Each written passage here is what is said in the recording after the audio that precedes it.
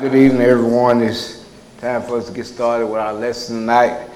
As you know, David is still at P2P, and he asked me if I would stand in for him tonight. So we're going to try to get started and go through the lesson tonight. But first, let's open up with a word of prayer. Our Father in heaven, we thank you once again for the opportunity to come out this evening for another portion of Bible study. We pray, Father, that we will study your word without addition, without subtraction. We also pray, Father, that you would be with us as we make these discussions. We pray, Father, that we would go by the scriptures and go by the things that's written. Father, we ask that you would be with the sick and the shut in. We ask that you would be with those in the hospital rooms and sick beds, Father, especially those in the household of faith. Father, we ask that you also be with the teachers, that they would help them to relate the things that they've studied, that they may teach your word without addition, without subtraction. Father, also pray for the students attending those classes. We pray, Father, that they would be attentive to the lesson, and they may get involved in the discussion, and that they would learn things that help them in their lives. Father, we ask that you would be with us and guide us. We ask thee another blessing in your Son, in Jesus' name. Amen. All right. Tonight, I thought about doing a lesson on Ecclesiastes 3, 1 through 8. Ecclesiastes 3, 1 through 8. And that's, I've always liked it, that because it's writing about Solomon, about everything going on in our life. You know, there's a time for everything in our lives. That's going to occur while we're here on this earth. I think Solomon kind of covered it. So we'll I don't know what I did with my Bible. So David don't like me using my phone, but I'm going to have to use it tonight. Is it out there? I figured I left it out. Can you get it for me? I'd rather read the paper Bible, but we'll get started with Ecclesiastes, starting out with verse 1.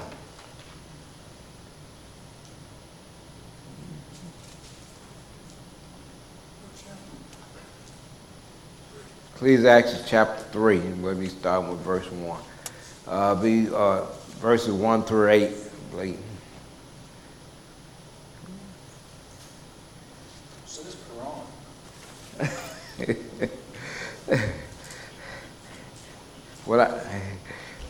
Let's see.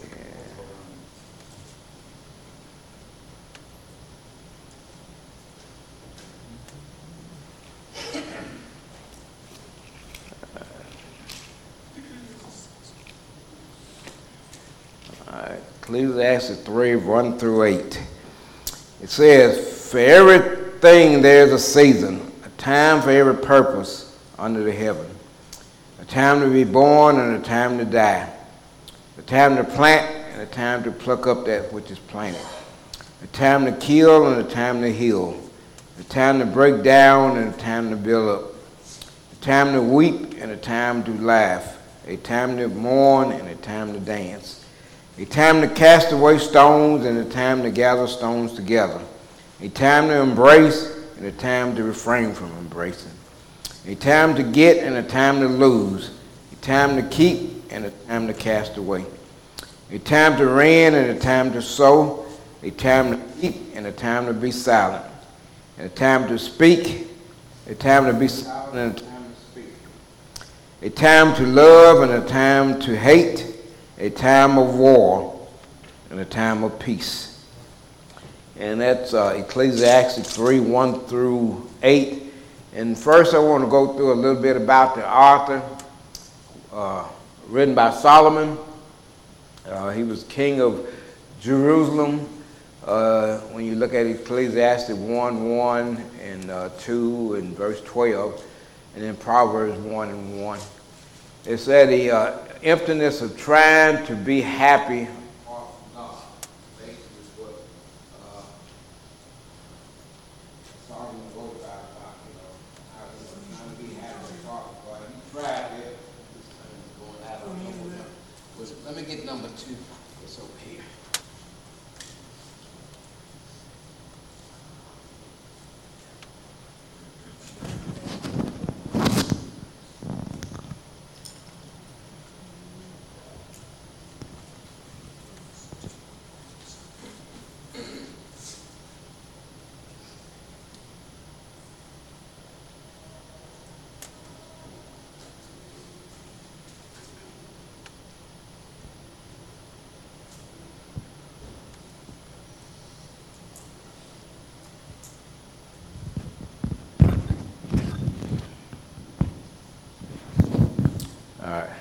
Maybe this one will hold up on me.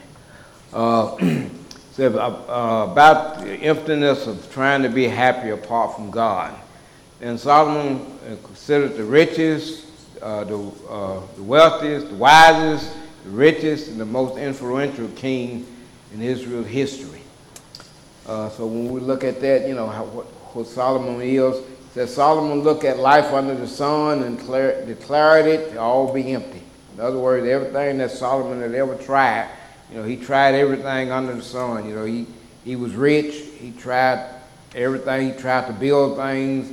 He built cities, and he, had cattle, and he had all these different things. But he said all these things was emptiness. All these things didn't mean anything. Then he said, he had power, he had popularity, he had prestige, he had pleasure. Nothing can fill the God-shaped void in man's life but God himself. And this is the way Solomon looked at things. He tried all of these different things, and then when it come down to the end, he said all of these things was vanity, all these things was emptiness. All these things that he was trying to get. He said he got cities, he got, cattle, he got all of these different things. He had all these pleasures and popularity, but all these things didn't mean anything when it came down to it. The Greek word for he was a preacher, and according to Ecclesiastes, and the Greek word ecclesia means preacher. The Latin word for Ecclesiastes means speaker before an assembly. In other words, Solomon considered himself a preacher. He mentioned that a couple of times in his writing, about being the preacher, and that's what Ecclesiastes means. It means the speaker before an assembly. David died in 1 Kings 2:10, and Solomon sat up on the throne of David, his father, in 1 Kings 2:12. So this is kind of a little bit of history about Solomon. Then when you also look at Solomon, it says Solomon requested wisdom. God asked Solomon, what he wanted. And when you look at 1 Kings 9, he said, therefore thy servant an understanding heart to judge thy people, that they may discern between good and bad. For who is able to judge this city, this thy so great a people? In other words, Solomon requested wisdom. He didn't want, he could ask for anything he wanted to, but he asked for wisdom, and God granted him that. When you go to 1 Kings 3:5 through 14, and let's read that real quick before we get into our all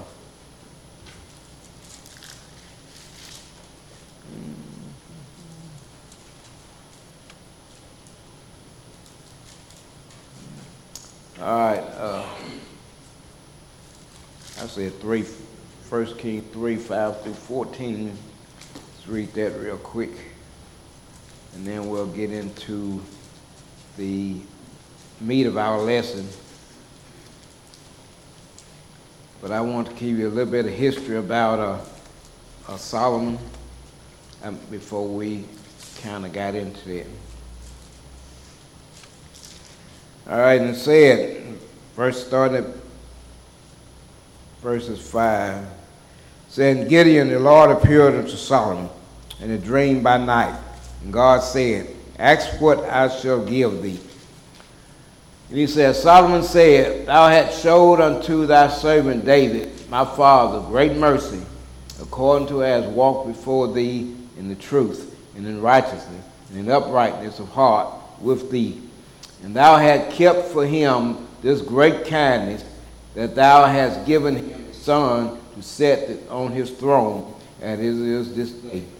And now, O Lord my God, thou hast made thy servant king instead of David my father, and I am but a little child. I know not how to go out or come in. And thy servant is in the midst of thy people, which is thou hast chosen a great people that cannot be numbered, but cannot for the multitude. Give thou for thy servant an understanding heart, to judge thy people, that I might discern between good and bad. For who is able to judge this thy great people? And the speech pleased the Lord, that Solomon had asked this thing. And God said unto him, because thou hast asked this thing, and hast not asked for thyself long life, neither hast asked riches for thyself, nor hast asked for life of thine enemies, but hast asked for thyself understanding to discern judgment. Behold, I have done according to thy word. Lo, I have given thee a wise and understanding heart, so that there was none like thee before thee, neither after thee, in any wise like unto thee. So that's where we're getting into where Solomon get all his knowledge. You know, God asked him what he wanted. And most men would have asked for the heads of his enemies, riches, or more land, more be able to conquer more land, you know. But Solomon wanted to concentrate on God's people, how to truly rule God's people. And, you know, most men don't ask for that. You know, first thing you ask a person, you know, if he get a wish, what's the first thing he going to ask for? Most of the time they're going to ask for it to be rich.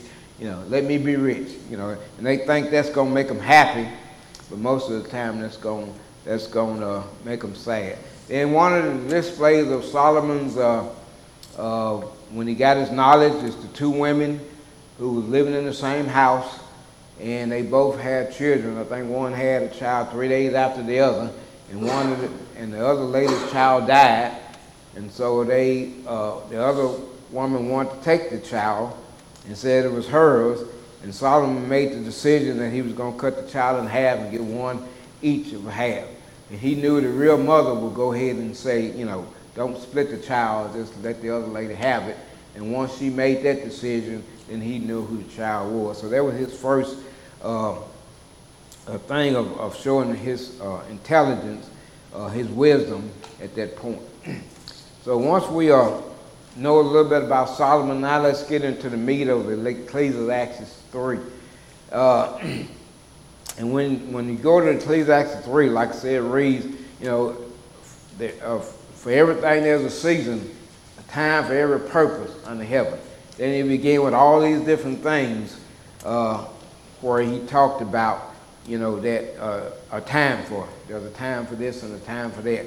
And we're going to go through each one of these one by one, and we'll go through some other scriptures that correlate with each one of these different verses when we go through them. So when we start out, the first thing he says, it's time to be born. You know, the first thing in the story is time to be born.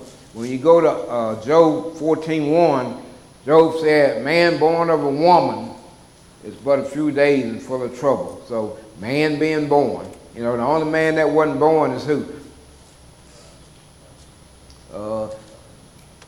One other man. Adam. Adam was the only man that was born. Adam was made. He was created by God. So everybody, all other man, you know, came through woman. So man born of a woman is a few days and full of trouble, Job 14:1. And when you go to Matthew 2:1, it said, now when Jesus was born in Bethlehem of Judea in the days of Herod the king, Matthew 2:1. So we see that, you know, time to be born. Man's going to be born. Every man that's born now is born of a woman in some kind of a way. Even Jesus was born of a woman. Even though he wasn't born of man, he was born of woman. So we can see that Ecclesiastes 3:1, there's a time to be born.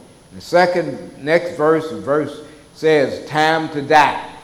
You know, and of course we know what the Bible says about that. In Genesis 3:19, after Adam and Eve ate of the fruit of the tree that they was commanded not to eat of, then God told him, he said, in the sweat of thy brow thou shalt eat bread, thou shalt return unto the ground, for out of it wast thou was taken, for dust thou art, and unto dust thou shalt return.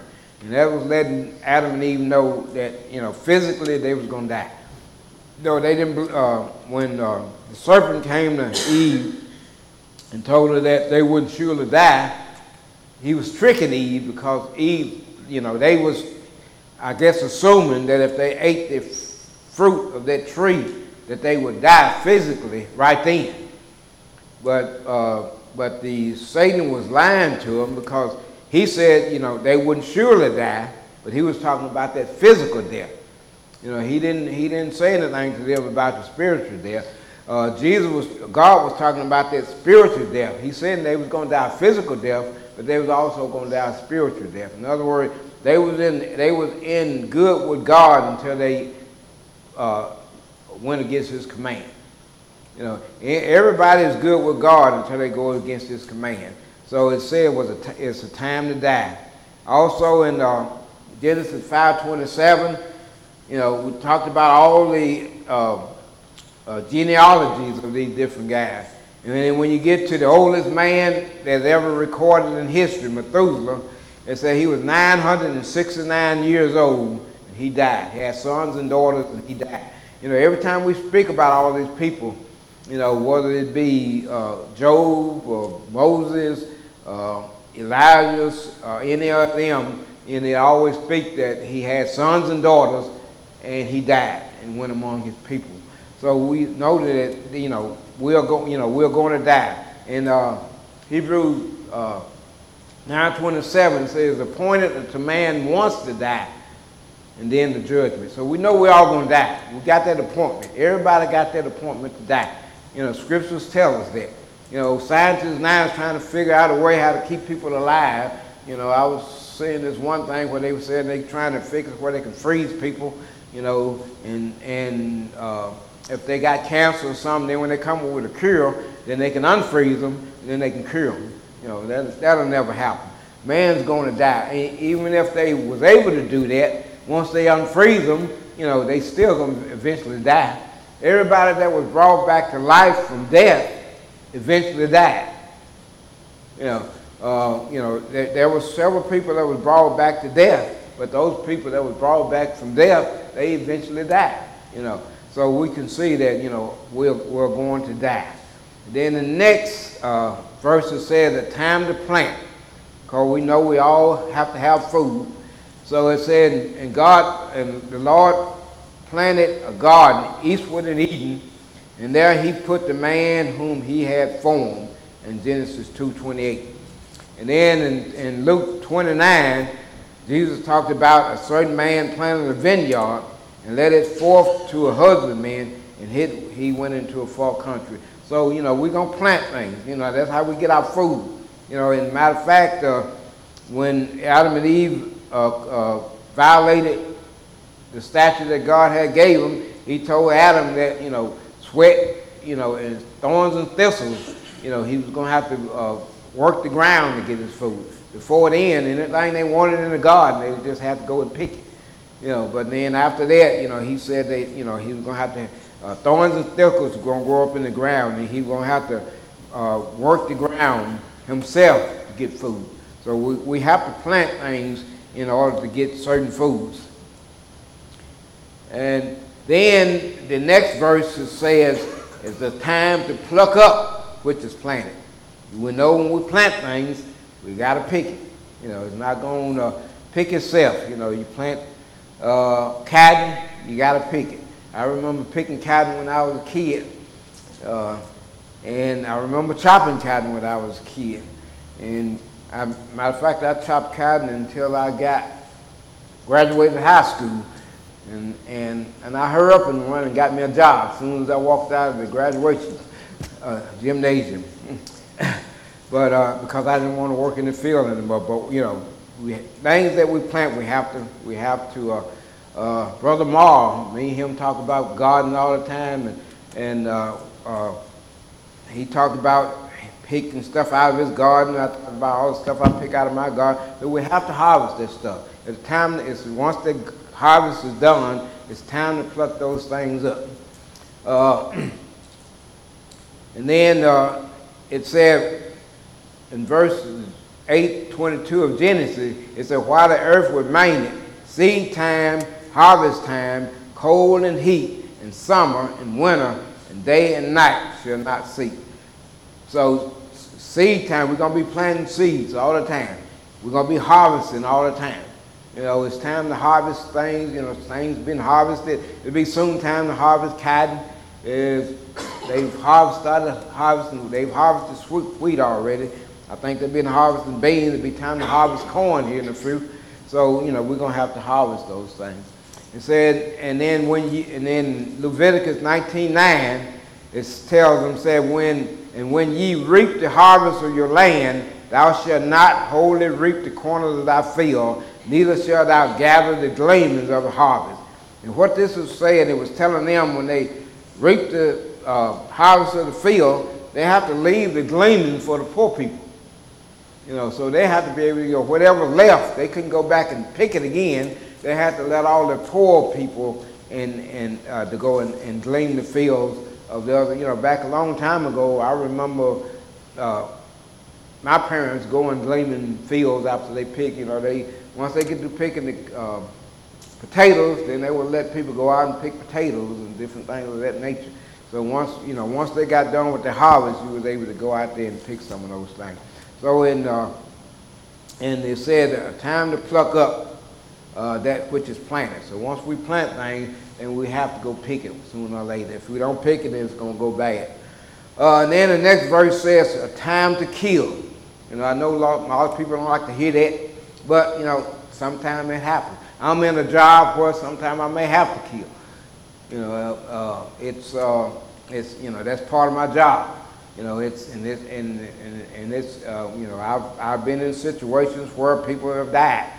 And I've been in situations where it couldn't be helped.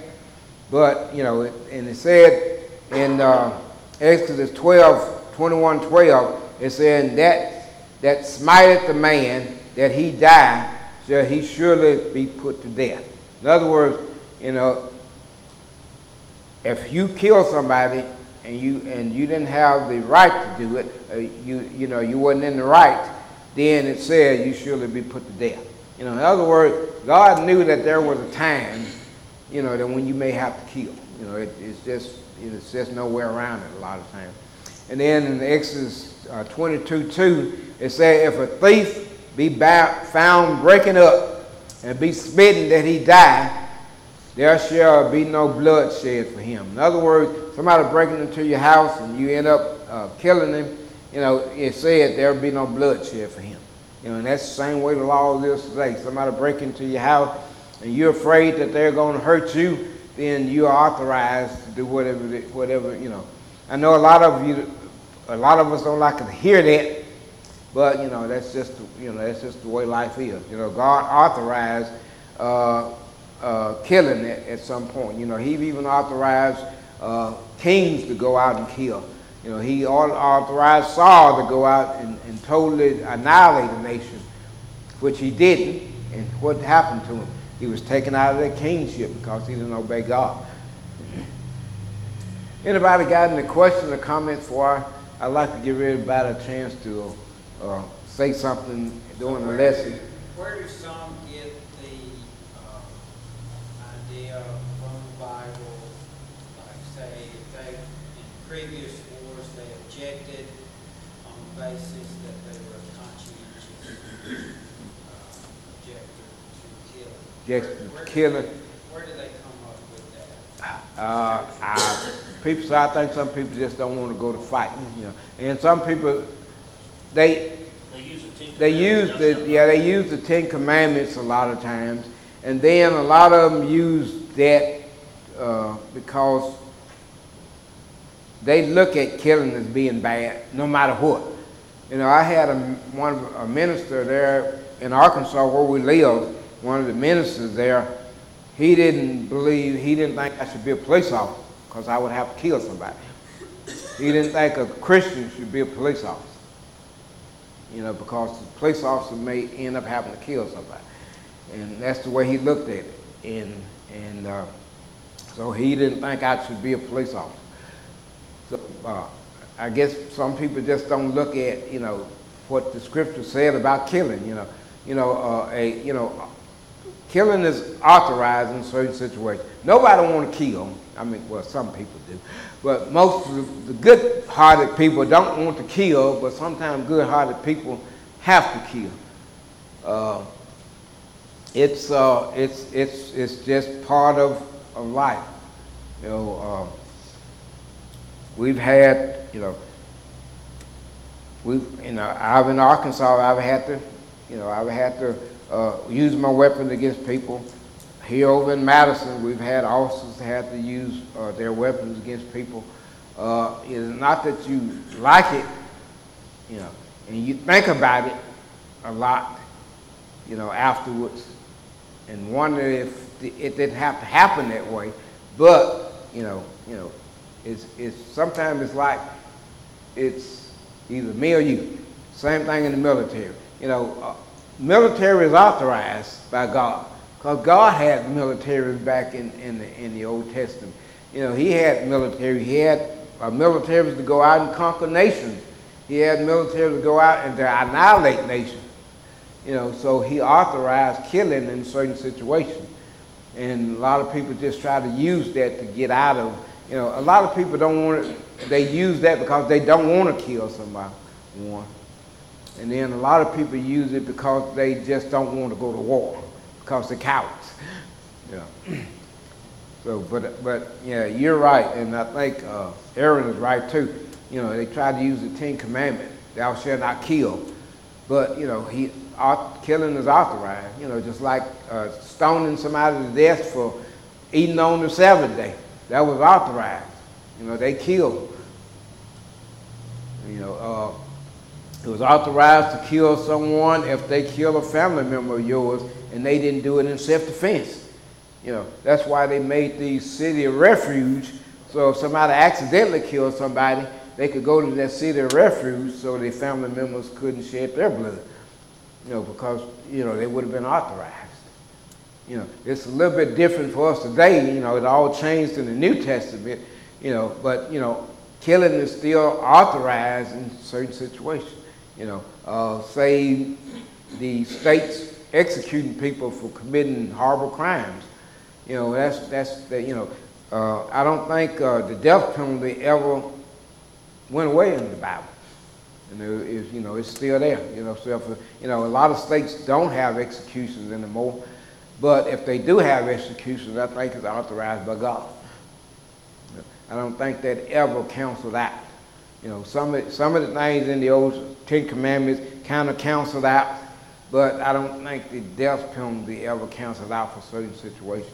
We don't have the death penalty for things like people committing adultery or anything like that nature, but when somebody commits a horrible crime, I think that's still authorized. All right, so because I'm sure if a thief breaking into one of y'all's houses, hoping that y'all would do what you need to do before they do something to you. There's a difference between murder and self-defense. Self-defense, yes. The state's got self-defense laws, and they got murder laws. In other words, the difference between murder. Murder is when you kill somebody. It's what they call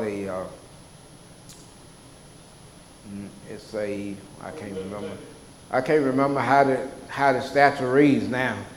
Much as I have to, remember most of those statutes by heart because you have to use them so many times. But it's the illegal killing of a human person.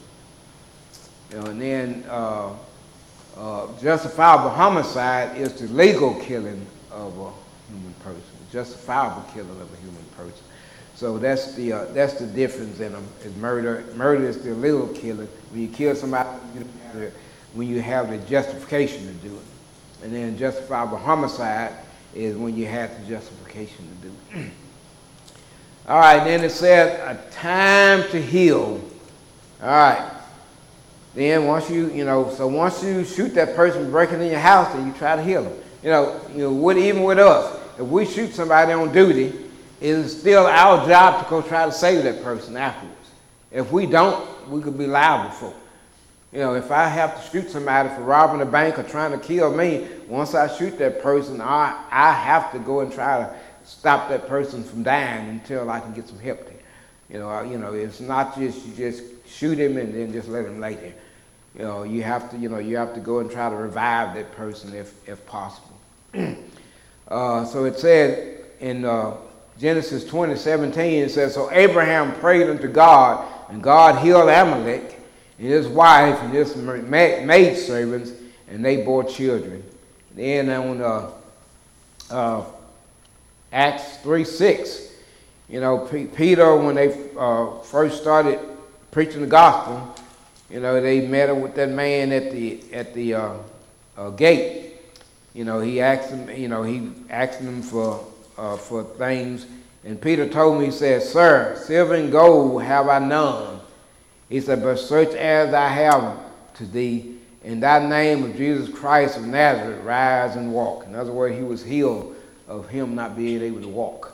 So, healing is another thing that, we don't have that miraculous healing like they did back in those days, but, somebody gets sick, then we try to do things to heal that person. And it may not even be a physical healing, it may be a mental healing, or emotional healing that we may have to help people with. Healing is healing, you heal them either emotionally, you heal them physically, or you can heal them, mentally. Either way you go. But, it said there is a time to heal, And then the next verse it said, a time to break down. You have to tear things down sometime in order to make them better. You got an old house that's about to fall down. We had one, we was in Arkansas, that Ida's grandmother gave us. After her grandfather died, but the house was, I had a guy to go look at the house to see what it would take to remodel it. He said, "Well, just tear it down." He said, "Because you're not going to be able to fix it." So we had the house tore down. But it says in Joshua 6:20, he says, "So the people shouted when the priest blew with the trumpets, and it came to pass when the people heard the sound of the trumpet, and the people shouted with a great shout, that the wall fell flat, so that the people went up into the city, every man straight before, and they took the city." In other words, that's when Joshua went up to take the city of Jericho. God gave him that instruction, to march around the city 7 times for 7 days, and then on the 7th day, they were to march around 6 times, and on that 7th time, the priest was to blow the trumpets, and the army was to march in front of the people, behind the priest, and then the people was marched behind them, and the people was to shout while they was blowing the horn, and then the wall fell down. If they hadn't did that wall wouldn't have failed. So they had to tear the wall down in order to get in and take the city, because the city had a great wall around it. And so sometimes you have to tear things down in order to get things done. Then in the 2 Kings 11:18, it said, "And all the people of the land went into the house of Baal and broke it down. His altars and his images break they in pieces." In other words, they went and tore all these altars down. And they took, these was the altars of Baal. Of course, Jerusalem and a lot of times they got to worshiping these false gods. They got to following Baal. And then once they fall back in the grace of God, then they decide to go in and tear all these altars down. So sometimes you have to tear those things. Sometimes you have to tear things down in order to build things back up. And then you have to build it back up. And the next verse says, "Time to build up." And then, like you said, when you tear things down, sometimes you have to build it up. I know you see a lot of these videos where they take and set all these dynamites in these big buildings, and they tear the whole building down, move everything out, and then they build it back up. The World Trade Center, they built something back in there after the plane hit it and tore it down, then they had to build it back up. And in Genesis 6:14, it said, God told Moses, when he got ready to build an ark, he said, "Make thee an ark of gopher wood, rooms thou shalt build, make in it in the ark, and shall pitch it within and without with pitch." In other words, he was telling Moses, he was telling him to not Moses, I'm saying Moses, Noah, tell Noah to build something up, and he had to build it the way God told him to build it, and it wouldn't have floated. It probably would have floated, but wouldn't have lasted for the 40 days and 40 nights that it was supposed to. Then when you go to Nehemiah 6:15, it says, so the wall was finished in the 25th year of the month of Elul, in the 50 and 52 days. When Nehemiah got ready to build the wall, the wall got torn down after Jerusalem went back into captivity. That wall got, most of the wall got torn down, by the different armies that attacked them. When God got ready to bring the people back out of captivity, he had Nehemiah to go in and rebuild that wall. And so that's where he said, we'll finish that wall in 52 days. And I'm sure it was a massive wall, and that was a great time to finish it. A lot of times, with the equipment we got today, they can't finish things in that overpass they was building over there on Highway 20. Well, it's been 2 years or so it took them to build that thing. And they did this wall, which was probably a massive greater than that overpass, and it took them 52 days to do it. So they had, and Nehemiah said they had a mind to work. They got out there and labored to get that wall built back. And again, they had a lot of people working too. Also, you got to look at that point. And what these people had to work with, one hand on the tool and one hand on the weapon, because they had to fight off the enemy while they were building that wall. And then the next verse said, time to weep. We all, weep sometimes for one reason or another.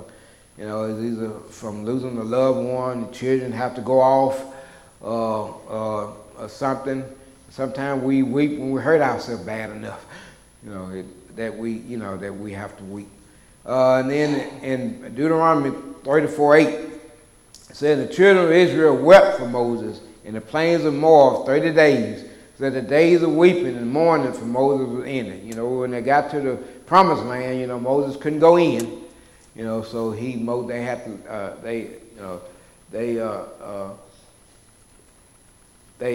they mourned for Moses. It said, weep for Moses for mourning for 30 days, and it ended.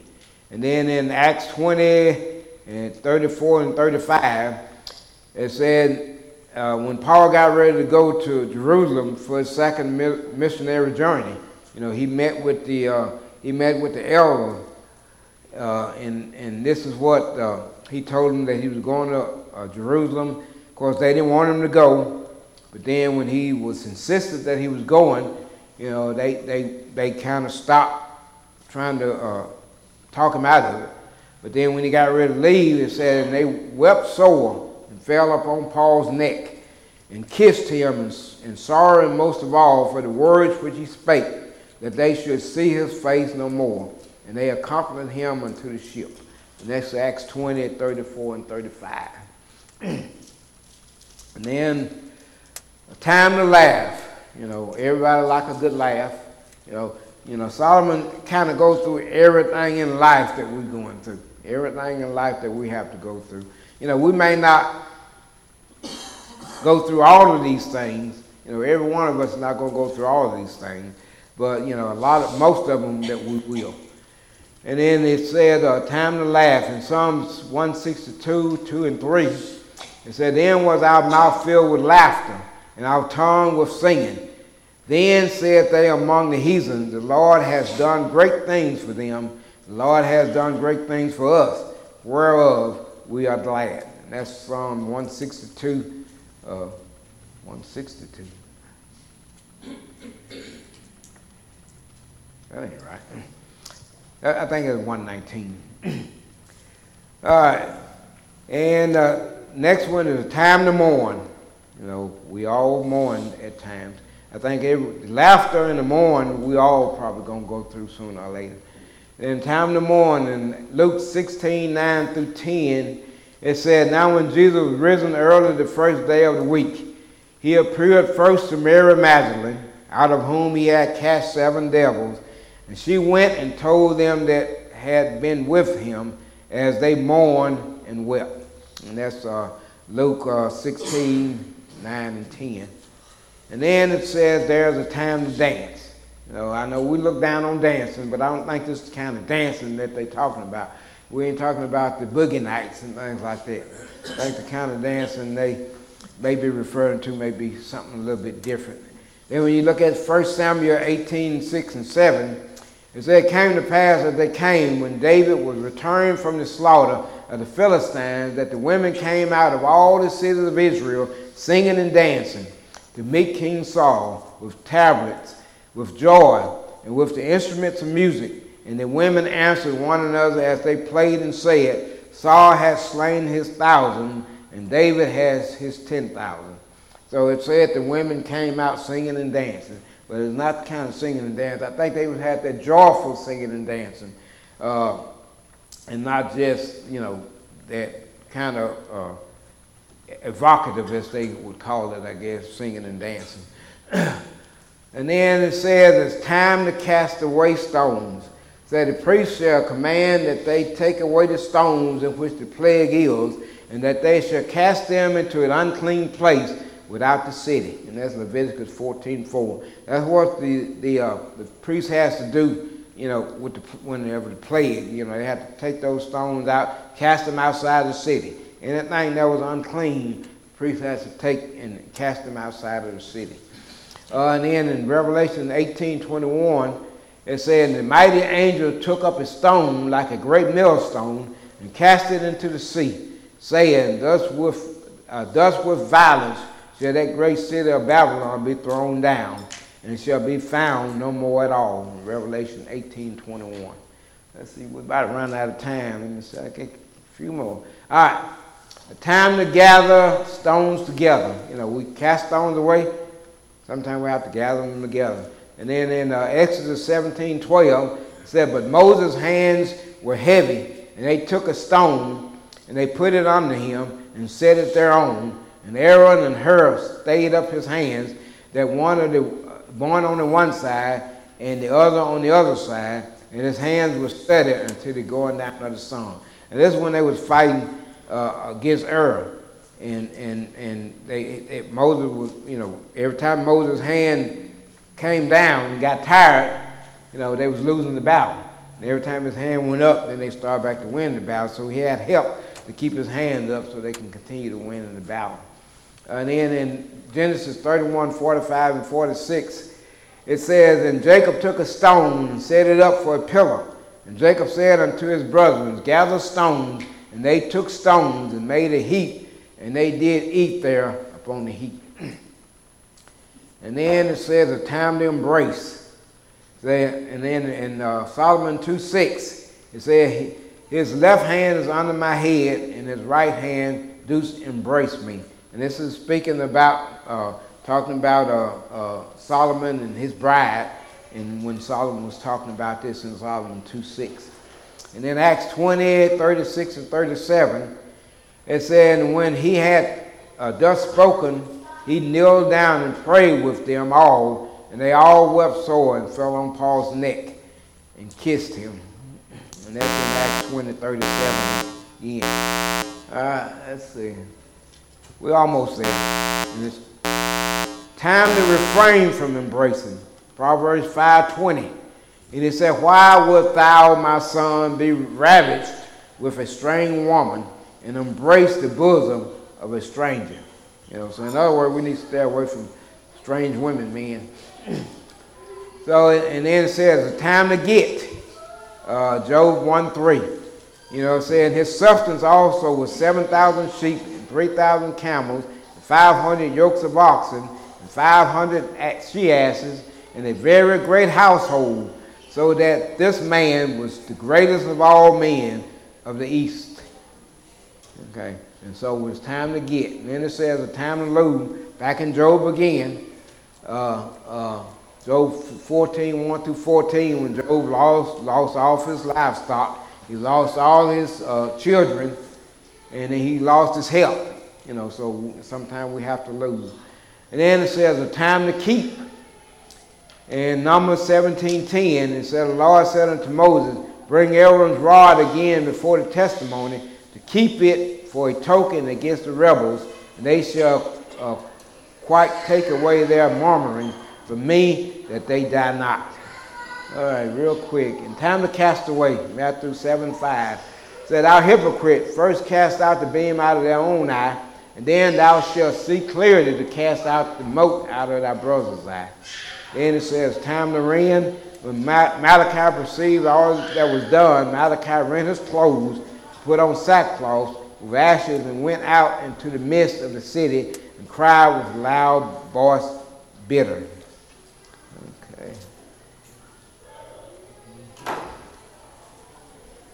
Okay, and let's see. Time to sow. Exodus 26:1 said, Moreover, thou shalt make the tabernacle with 10 curtains of fine twined linen, and blue and purple and scarlet, with cherubims and cunning work shalt thou make them. So they had to sew the curtains in order to make them. And time to keep silent. It said, But I say unto you that every idle word that men shall speak, they shall give an account. So if you're going to say something that you don't have in the business, then you need to keep silent. Matthew 12:36. And then in time to speak. In 2 Timothy 4:2, he said, Preach the word, be instant in season, out of season, reproof, reprove, exhort with all long suffering and doctrine. 2 Timothy 4:2. The time to love. 1 Peter 1:22, seeing ye have purified your souls and obeying the truth through the Spirit unto unfeigned love of the brethren. See that ye love one another with a pure heart. And the time to hate. Proverbs 13:5 says, Righteous man hateth lying, but a wicked man is loathsome and cometh to shame. A time of war. Said, When thou goest forth to war against thine enemies, and the Lord thy God hath delivered them into thine hands, thou have taken them captive. And then a time of peace. Said, Behold, my son shall be born to thee, who shall be man of rest, and I will give him rest from all his enemies around about. For his name shall be Solomon, and I will give peace and quiet unto Israel in all his days. Chronicles 22:9. All right, thank you everybody for the honor, time, and attention. And we kind of made it through that.